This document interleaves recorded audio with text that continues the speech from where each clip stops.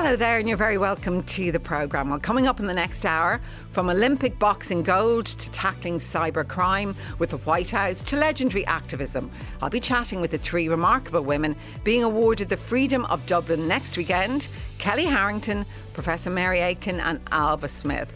Also this morning, visiting us from the Aran Islands, we'll have great music and wonderful chat from one of Ireland's most exciting emerging artists, Pádraig Jack. As always, we'd love to hear your thoughts on anything featured on the show. You can text us to 51551. You can email Miriam at rt.ie, or you can tweet at Miriam O'Connell. But first this morning, next Saturday, the highest honour in our capital city, the Freedom of Dublin, will be awarded to three extraordinary women in Irish life. Olympic boxing gold medalist Kellie Harrington will be honoured alongside Ailbhe Smyth for her work in human rights, social justice and academia, and Professor Mary Aiken for her work in cyber psychology, online safety and security. In a short while, I'll be chatting with Kellie Harrington and Professor Mary Aiken, but before that, Ailbhe Smyth, good morning and congratulations. Oh, thank you, Miriam. It's lovely to be here with you. I'm delighted to have you. I've been lucky to interview you down the years for different campaigns you've been involved in, but I feel this morning I'll get to know about you, the person behind it all. Yeah. First of all, it's great after only 5 women and 83 men. Is that an honour? It is absolutely extraordinary. It's also absolutely brilliant, and full marks to our lovely Lord Mayor, Alison Gilliland, for thinking, we need to correct that imbalance, so let's have a woman. No, let's rethink that. Let's have 2. No, let's rethink that again. Let's have 3 women at once. And I think it's, in a way, a real stroke of genius, because it is making the point so importantly and significantly that the contributions that women make are many, varied, diverse, excellent, brilliant, and have for far too long been ignored. So it's a real honour for me to be sharing this freedom of the city with a wonderful young woman, Kellie Harrington, who has done so much for women and sports and our sense of getting out there, and the equally brilliant, in a totally different field, Mary Aiken, who is so distinguished and works on a global field, absolutely cutting edge stuff. So I feel personally very honoured.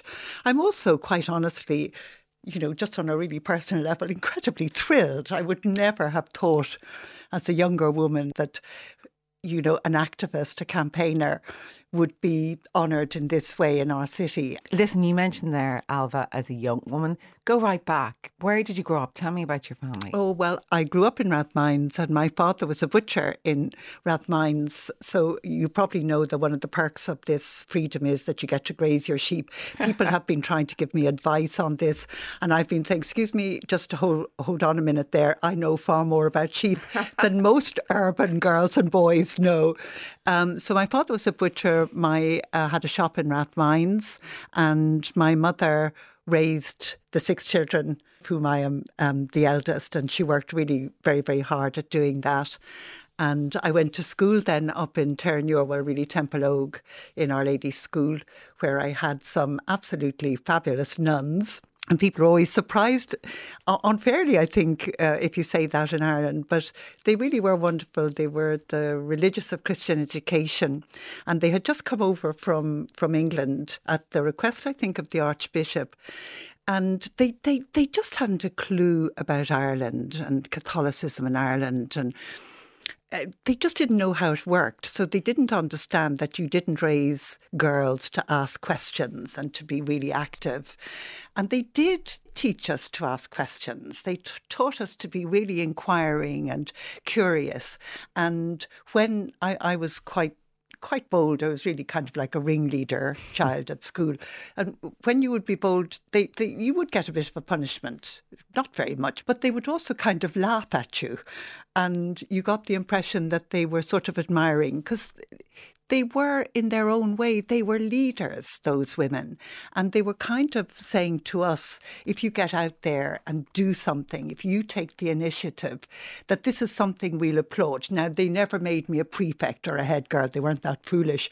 But at the same time, I always felt accepted as somebody who was going to stand up and ask questions and stamp my foot. And that was the same at home, if something I thought was wrong or unfair. And you went to college then, but your 20s. were tricky enough, weren't they? You Oh, got Miriam, very ill. my 20s were an absolute write-off. People talk about their wonderful 20s. Mine were spent basically in and out of St. Patrick's Psychiatric Hospital. I got married very, very briefly in my mid-20s, well, I think it was about 24, just for 6 months, and then became very ill, not because I got married, but because I had very severe anorexia and depression. And, you know, you can make sense of everything as you go along in life in retrospect. But I do think that for me, I was champing at the bit. I needed more. Had been educated and raised to be a really high achiever. Parents very keen for me to have education and go to college. I was the first girl in a large extended family to do that. You know, go out and get a job. But at the same time, there were all those traditional requirements and expectations of young women and women to get married, settle down, have children, give up your job. When I did get married, UCD tried to put me on part-time because you still couldn't work as a full-time person in the public service in Ireland at that time. Now, they didn't succeed.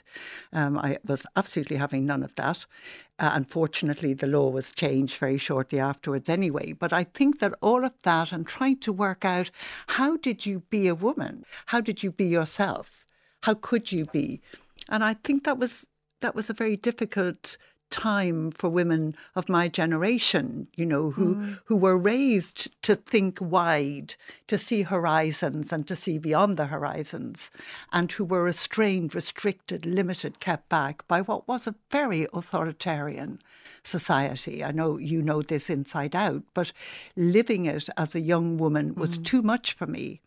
And my system rebelled against it. And I spent about 5-6 years in and out of St. Pat's, where they were very good to me. But of course, in those days, the treatment was very different than it would be now.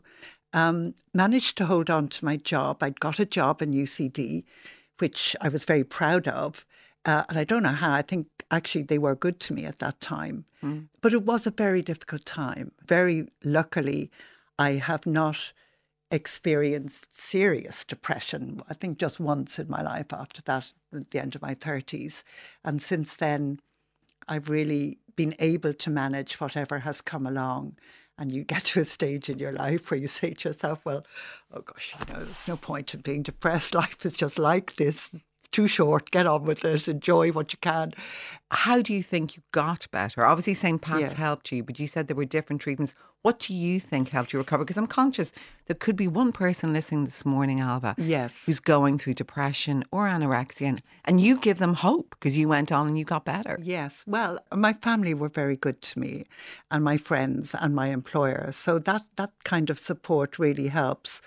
But I always say that, you know, the women's movement really saved me because I started reading round about actually it was the early 70s. I began learning about and hearing about the women's movement and reading and understanding that being a woman was complicated and that there was a system there that was out to make sure that I didn't rise above and get my head above the parapet, and that was, you know, really intent on keeping me in a very limited space. And as I understood that better, it really helped me to deal with some of the problems, I suppose, to articulate them. That's, I think, what I'm saying. I began to identify what was at that time the problem of womanhood, which I think is different now. I think there are still lots of problems, but they're different. And I began to understand better how I could be an independent person and also became much more interested, obviously, and involved in feminism and eventually then in the women's movement. And you went obviously through a number of seismic events that today are not that big a deal, but you got divorced at a time in Ireland when hardly anyone got divorced. You then had a child out of wedlock. Go on. Let me stop you straight away. I mean, I couldn't get divorced. Of course. I couldn't get divorced until 1995. So I fought the divorce referendum in 86, and it was the only time in my life I thought I'm going to leave this country because it is just too much. We'd had the defeat, of the Eighth Amendment scenario in 83, which was absolutely ghastly. We then sailed into this divorce referendum, and the people said, oh, no, nobody's getting divorced in this country. They're going to stick in these awful marriages. I had been married way back in something like, I don't know, it was 72 or 73 or something. And not only me, but also the poor hapless man to whom I'd been married was also stuck with that situation. So, there was an awful lot to fight for. And in 86, I do remember thinking, I have to leave because I can't take this anymore. And then some kind of good sense kicked in. First of all, because I actually genuinely, not just saying it, but I genuinely do like living in Dublin, and I like living in Ireland. I like where I live. For all that's maybe wrong with it and that we have to change, I love it. And I thought, no, I'm going to stay. I'm going to stick here, going to stick around. And my daughter, of course, was here as well. And I thought that was important. But it's true that, all along that period, as soon as I came out of hospital, really, and then quite quickly had my daughter by her father. Obviously, I wasn't married to him. These were all difficult things to do in Ireland. And then you came out as a lesbian. So, hello, you did 3. You had a broken marriage, you had a child out of wedlock, and you said, hey, I'm gay. Yeah, you were brave. Well, I said I was lesbian. And the problem with the word lesbian, I think, that in a way, I've always been doing things that you couldn't say the words for in Ireland. Yeah. So nobody would say the word lesbian. And a very good example. I remember sitting here, probably in this very studio, and they said to me, how do you want to be introduced? And I said, well, I'm an academic. Years ago now. Years ago. Go on. Oh, Miriam, of course, years ago. I'm talking way back in probably the 80s. Early-ish 80s. Yeah. And they were introducing me, and I said, yeah, and I'm a lesbian activist. And it came across, she is an academic. Full stop. I don't know. It certainly wasn't. Maybe it was the word activist combined with lesbian. But just people didn't use that word. So, in a way you were, it was very difficult for my family. How difficult Well, was it? I really couldn't tell. My father was dead at that point, but I couldn't tell my mother really in so many words. And I think my family gradually came to terms with it, and they're all absolutely fabulous, of course, now. And over the years, and really were always very good to me. But in work, it was very difficult. And I remember a young woman coming to me in the early 90s and saying, I want to come out as lesbian. And I regret it in a way, my saying to her, I don't think I would if I were you, unless you are absolutely sure that you can kind of take the heat. Okay. But it made me think. I set up women's studies around 1990, that we had to do something to ensure that whoever and whatever women were, that would actually be all right. Of course, Ailbhe, you've been involved in so many high-profile campaigns over the years, from the women's liberation movement to repeal of the 8th to marriage equality. Well, campaigns also have a life of their own. So I think the people in this country, what we've discovered, I wasn't used to winning.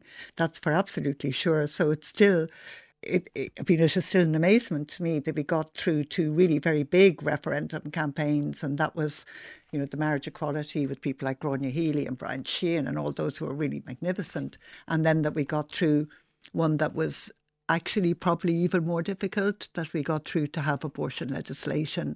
And I feel immensely proud that I have been able to be part of all of that and to contribute to it. And it touches me more than I can say when young women stop me in the street or something and just say thank you. I still feel emotional when I think about that. It's so important. 2 final questions. Is there a highlight from your long campaigning activist career? Is there a moment where you thought, this is my best moment of all of it? I have to say that on the morning of the count for the repeal referendum, I got a video message from my 2 grandchildren, Martha and Laurie, in London. And Martha, at that stage, she's 9 now, so she was, about 5.5 or 6 or something. And she sat there and Laurie was eating his toast beside her, and she said, "We're very proud of you, Granny. We hear you're a rebel, Granny." And I felt so proud of that, because I thought it is precisely for my daughter and my granddaughter and for all our daughters and all our granddaughters and indeed for our sons and grandsons that we fight these fights to make a world that is more livable, that is more decent and respectful, in which people can kind of flourish and enjoy themselves, enjoy their lives a bit more. So next Saturday, when you take to the stage in the Mansion House to receive the Freedom of Dublin City in recognition of your work, what will that moment be like?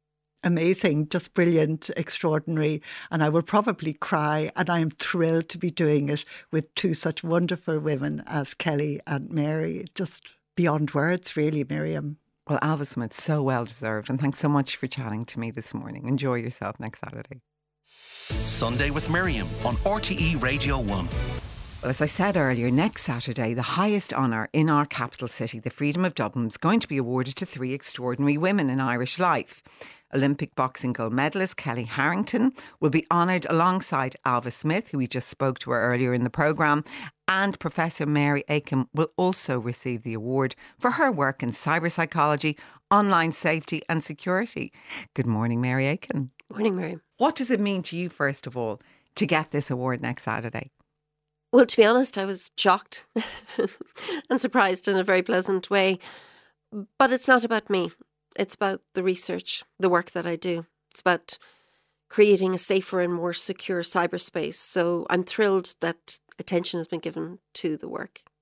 And earlier I was chatting to Ailbhe a lot about her life and her upbringing, but I know given the nature of the work that you do, that you have to be extremely cautious about what you say. I'm very careful about separating my professional and private life, and I compartmentalise. I mean, I work frontline with organisations like Interpol and Europol, so naturally I'm cautious. How did you get involved in this area? Remind me. I first studied psychology back in the day, and then I worked for a while in marketing and advertising and had a successful career there. And I came across artificial intelligence in the form of chatbots in the 90s in Los Angeles when I was working in marketing in LA. And I thought, this is captivating. Now, this was pre the internet as we know it now, pre-social media, no MySpace, Facebook, Instagram, nothing. And I thought, this is compelling technology. And I rushed back to my professors of psychology and said, I've seen the future and it's cyber. And they said, cyber hocus pocus, humans will never communicate like that. And here we are. But it started something where I thought, nothing in my study of psychology to date equips me to understand this. And I decided to go back to requalify. And I did a Master's of Science in Cyber Psychology. And then I did a full PhD in Forensic Cyber Psychology, which is the study of criminal, deviant and abnormal behaviour online. And I am kept pretty busy. There's a nice story, isn't there, about when you worked, I think, in marketing for Kellogg's and you were walking around a supermarket. Yes. Oh, yes, yes. I was walking around, the kids were quite young, and I was walking around a supermarket and I would fly forward and back and overseas, and I conceptualised campaigns, brand campaigns. In fact, I'm the named inventor on a number of patents in that sector. And effectively, we were in the supermarket and a couple of my packs with the promotions on it were there. So I was saying to the children, oh, this is one Mummy made and this is what... And I could see this other woman pushing her trolley and giving me a very sad look as if to say, yes, sure, Mummy did that. But you had. But I had. Yeah. But, it's... it was funny. You work now very closely in the fight against cybercrime with Interpol and Europol. It's something that has increased hugely, isn't it, with the pandemic? Yes, we saw that. We saw an exponential increase in cybercrime. And really what it does is it points to the agility and adaptability of cybercriminals. And also it points to what the World Health Organization has described as the infodemic. So the infodemic was just too much information. And what that did, every clickbait headline was people are dying, hospital number. It caused this surge of anxiety in general population. What does that do? It lowers human resilience because people became very anxious. And so cybercriminals were able to create false URLs and bait people into clicking on these. And that the pandemic and the anxiety associated with the pandemic became an attack vector for cybercriminals. So this is the area that I work in. It's a sort of frontline prediction of evolving trends and actually looking at how we can stage interventions. I'm leading an EU project at the moment. It's the largest research project in the area, which is looking at human and technical drivers of cybercrime. So basically technical being the malware, the exploits, and human being the psychological drivers as to why people would engage in this activity. Particularly young people. We're seeing an increasing amount of young people being drawn into cybercriminal activity. And I suppose, speaking of the pandemic, isn't there a funny story? You were working from home like many people and preparing for a briefing call with the White House when you had not had a knock at the door. That's true. Like everybody, I was working from home, and I was principal investigator on a research report into online safety technology, or what we describe as safety tech. And it was published in the US in January. And then in February, the White House contacted me and said, we'd like you to do a briefing. And we were just coming out of the end of the pandemic. And so I set everything up and effectively had all my phones turned off, everything ready to go. And then the buzzer on the gate went, and it was 5:45 and I was on at 6:00. And the person said, I'm from the gas board, there's a gas leak. And I said, oh, for heaven's sake. So I opened the gate, they came down the driveway. I rushed out. I said, the gas tanks are over there. Do whatever you want. And he said, but it's a gas leak. And I said, but I don't care. I said, and I think when people say gas leak, you're supposed to drop everything. And I said to him, look, I'm briefing the White House in 4 minutes. And again, I got that same sympathetic look that my children had given me previously, where he nodded and said, yes, I'm sure you are talking to the White House. And I'm sure that poor man went home and said, you would not believe the crazy woman I met on the side of a hill who thought she was talking to the White House. But I went in, I did the briefing, the gas leak was dealt with, but yeah. I suppose one of the biggest worries is protecting our children online, with the rise in cyberbullying, sexting, grooming, all putting them at risk. Protection of young people online, it's your biggest passion, I think, isn't it? It is, absolutely. And the point is we've had, 40, 50 years of cybersecurity. Cybersecurity protects your data, your systems, your networks. It does not protect what it is to be human online. And we have this new evolving area, which is called online safety technology, safety tech, and that focuses on humans online. And I'm so excited about this area. I work very closely with the UK government. There's an online safety bill coming through. I'm working with the Irish government. There's another safety bill coming through. The US, we're seeing huge movement in this area. I'm working closely in the US, EU level. And I really think, and I've been in here talking to you about this on and off over the last, 10, 15 years, but I really, for the first time, think the tide is turning. And when I look at women like Alva and Kelly, and I'm really honoured and delighted that the Lord Mayor has chosen this group, I think that we're very different, but I also think that we've got something in common. We're all women. We're all going toe-to-toe against our adversaries. We're all probably in some context punching above our weight. And the bottom line is we're all fighting for something. It's a great way of putting it. You feel passionately, don't you, about the digital age of consent. Why? Well, that was a major campaign, and I started that campaign way back in 2017, because at the time the EU said that they would allow each European country to pick a digital age of consent. The lowest age was 13, the highest age could be 16. And effectively, our government at the time announced that the digital age of consent in Ireland was going to be 13. And because I work in a sort of a profiling area in forensics, it just seemed to me bizarre. All these groups came out and said 13 is perfect. And I stopped and thought, well, no, it's not. So, for example, and I heard Alva talking earlier about an eating disorder. Well, say you had a little girl and she was very conscious of her body, some form of body dysmorphia. You might want to say at 13, I don't think you should be on Instagram. I don't think that's helpful, that image-based comparative platform.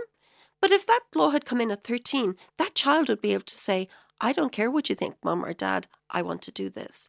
So, yes, we want children to have rights online, but we also want parents involved in the decision-making. So I started this campaign and everybody told me, you haven't got a chance. And I took a lot of flack. There were threats. I mean, it was awful. And everybody told me it would fail.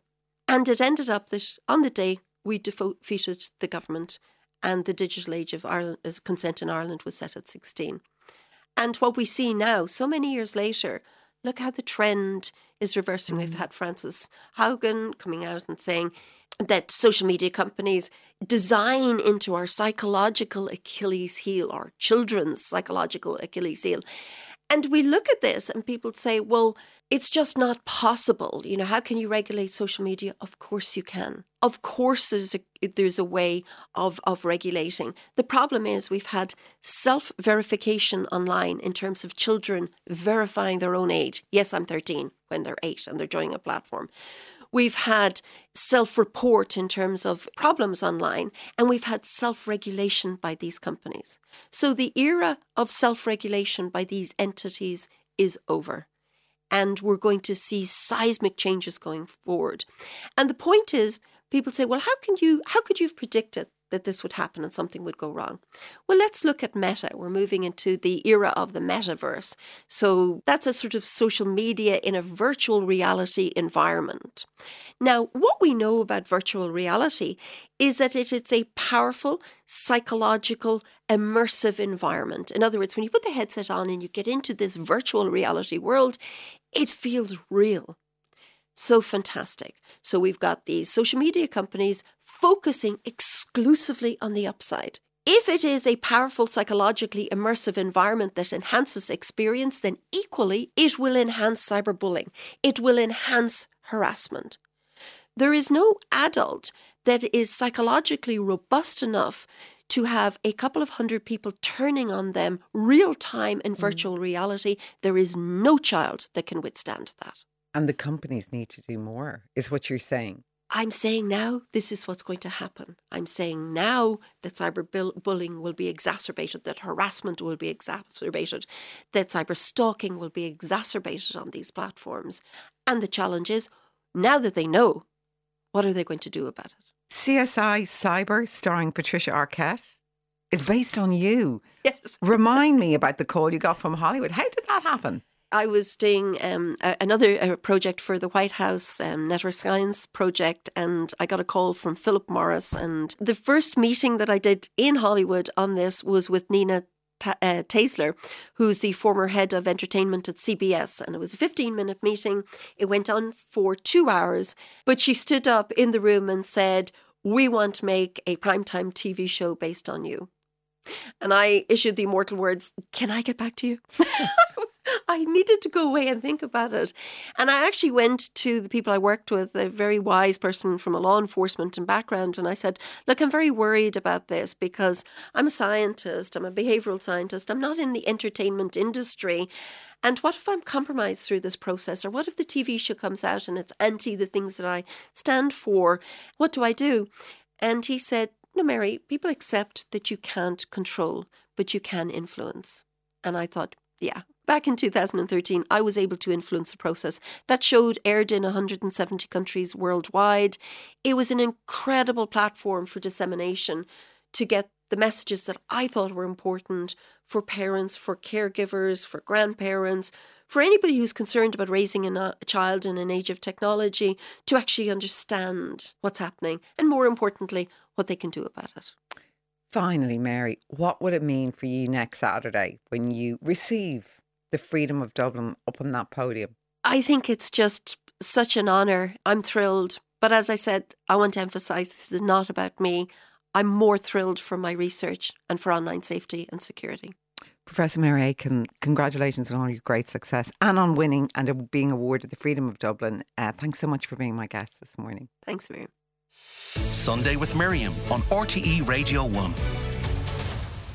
Well, now to the third of the 3 women on whom the highest honour in our capital city will be bestowed on Saturday next. Good morning, Kelly Harrington, and congratulations. Good morning. Hope you're keeping well, and thanks very much. Are you delighted? It's a great honour, isn't it? Considering there's been so few women. I'm chuffed I am. I'm over the moon. What an honour to have. It's just amazing for, there is very few women, and now me, along with the other 2 women, we're getting the freedom of the city. It's just special. It's a special day. And you know, Kelly, you've won so many awards and medals now, but because you're such a Dubliner at heart, what does this mean for you and for your wider family and your parents? You know, like, it's people from all over the world get this award, you know, but well, obviously not a lot of people, but like only the chosen few. But coming from Dublin and actually getting this award, all my family is absolutely buzzing. It's just something really, really special. And Kelly, to remind people, because people will forget, where you grew up. I mean, you're a Dubliner through and through, aren't you, Kelly? Tell me about where you grew up and your background there. Yeah, I'm a Dubliner. I'm from Dublin 1, the best part of Dublin, by the way. Absolutely. And that's a part of who I am. It's a part of why I'm in this position, as in why I've got an Olympic gold medal, because I don't know, where I'm from comes great resilience, and you know, that's, you need to have resilience to get to the top, and that's exactly what has helped me. You know, it's a great community, a great community spirit, and I'm absolutely so proud of where I come from. Really, really proud of everything that is the inner city. And I know you've also just been appointed, Kelly, a sports ambassador along with Ellen Keane, that other wonderful Paralympic gold medalist, by Dublin City Council. What is that going to entail? So myself and Ellen, we've both partnered up with the Dublin City Council, and it's basically it's to trying to promote the benefits of sport and physical activity in Dublin, but while we're also highlighting the importance of a wide and varied sport and infrastructure for a healthy and happy city, just right across the board. Basically, the programme aims to help to support and raise greater awareness to the work that's carried out by the Dublin City Council to increase and promote participation for active living, basically, and for your well-being for people all over Dublin City, not just for the inner city, but all over Dublin City. Because, Kelly, sport really was your saviour in a way, wasn't it? I mean, you left school early and it was boxing, it was sport that really made you, wasn't it? That you've hit the nail on the head there. Yeah, it is like it was boxing that gave me discipline, basically, and I like, when I got into a boxing club, I didn't want to let any of the coaches down by going off and doing anything bold, basically, outside of boxing. So that helped me to build a lot of discipline. And I mean, I didn't go into a club to become any type of champion or anything, but I got into a club because I knew I needed to do something different, and what I was doing was wrong, and I had a bit of cop on to know that. And when you left school, what age were you? 14 when you decided school wasn't right for you, Kelly? Yeah, I was young enough. I was 14, and that was it. Like, I'd had enough of school, and school had enough of me, basically. And when was the moment when you decided boxing would be your way to go? When was that moment? I think I was about 14 or 15 when I decided that was the way to go. But I had always, like, there's boxing clubs on every corner in the inner city. I'm always saying that. I'm like a broken record. But there genuinely is. Like, you don't see yacht clubs and hockey clubs and equestrians or anything like that. It's all boxing, you know. And that's, I just wanted to get into sport, and that was the real main sport that was around. And it's cheap and it's cheerful, and a lot of the times, if you didn't even have the subs to pay, you wouldn't have to pay, you know, like they give you a helping hand, really. And I think out of all the sports that there is out there, coming from an area that I come from and the background I come from, boxing, I feel, has helped more people like me to not achieve just greatness, but to achieve a life. So I just think it doesn't get the credit that it deserves across the board, you know, for all those volunteers, those unpaid volunteers in boxing clubs. And of course, yourself and Katie, you're such role models for little girls, because when you first tried to get into those boxing clubs, they said, no, we don't take girls. Isn't that right? That's it, yeah. They wouldn't let us in, yeah. So it was a bit of a hard time trying to get in, but we got there eventually, and then there was no getting us out. Once we got in, that was it. There was no getting us out. And for little girls now who would like to follow you, what advice would you give them, Kelly, to just follow their dreams? What would you say to them? Yeah, exactly. Follow your dream, and that, like, look, not everything is about about becoming a champion of anything, but it's about taking part as well, you know, and about being a part of something that's bigger than just sport. You know, boxing has given me a family outside of my actual family, and you're going to have bad days, and there's going to be days where you're not necessarily happy and probably not in love with the sport, but to just keep it going, because you never know what's around the corner, really. And as a sports ambassador now for Dublin City Council, would you advise younger people who maybe are a bit lost right now in their lives to do some kind of sport? Any sport. It doesn't have to be boxing, but any sport, just to get into it. Look, it doesn't even have to be sport, like just to get into some kind of activity, because it will just make you feel good. So you know it yourself, like there's no one who's ever done a walk or a cycle or went to an exercise class and then said, oh, I feel awful after that. You always feel good after it, you know, because it just releases those hormones in your body that makes you feel good. So, yeah, I'd love to see a lot more people getting into it and picking up the good, healthy habits. And that's what me and Ellen are going to try and promote across the city. And you're enjoying married life? Loving it. I don't know about Mandy though, but I am. And it's funny because you met through boxing as well, didn't you, Kelly? Yeah. So she's a great understanding of it, you know. So she has a very, very good understanding of what it is that I do, and she helps me. To be honest with you, without Mandy, it would be all of this probably wouldn't be possible, you know, because she keeps me going in the dark days as well. Before I let you go, obviously the Irish Athletic Boxing Association, the culture in it, given Bernard Dunn's resignation, what's your feeling about that? You know, I miss Bernard, and it's such a pity, like, of everything that's going on at the moment. And the only real people who is anything is, you know, it's the boxers that's fallen the victim to all of this, you know. So I hope it gets sorted out sooner rather than later, really, because we're heading into an Olympic cycle here now next year, and we don't want to be chasing our tails, and we need people to be in positions that they're meant to be in, to be able to let the team go forward and do what they need to do. Finally, you're only going to join 5 women so far who've got this freedom of Dublin. So once you get it next weekend, will you be strutting around the city saying, I have the freedom of my city? I will, and then I'll be coming for the Lord Mayor's role then. You'd be fantastic. I'm only joking. I know. Well, look, Kelly Harrington, congratulations, and thanks so much for joining me this morning. Thanks very much. Really appreciate it. Thank you. Have a great day. You too. Bye, Kelly. Sunday with Miriam. Listen back on the RTE Radio Player.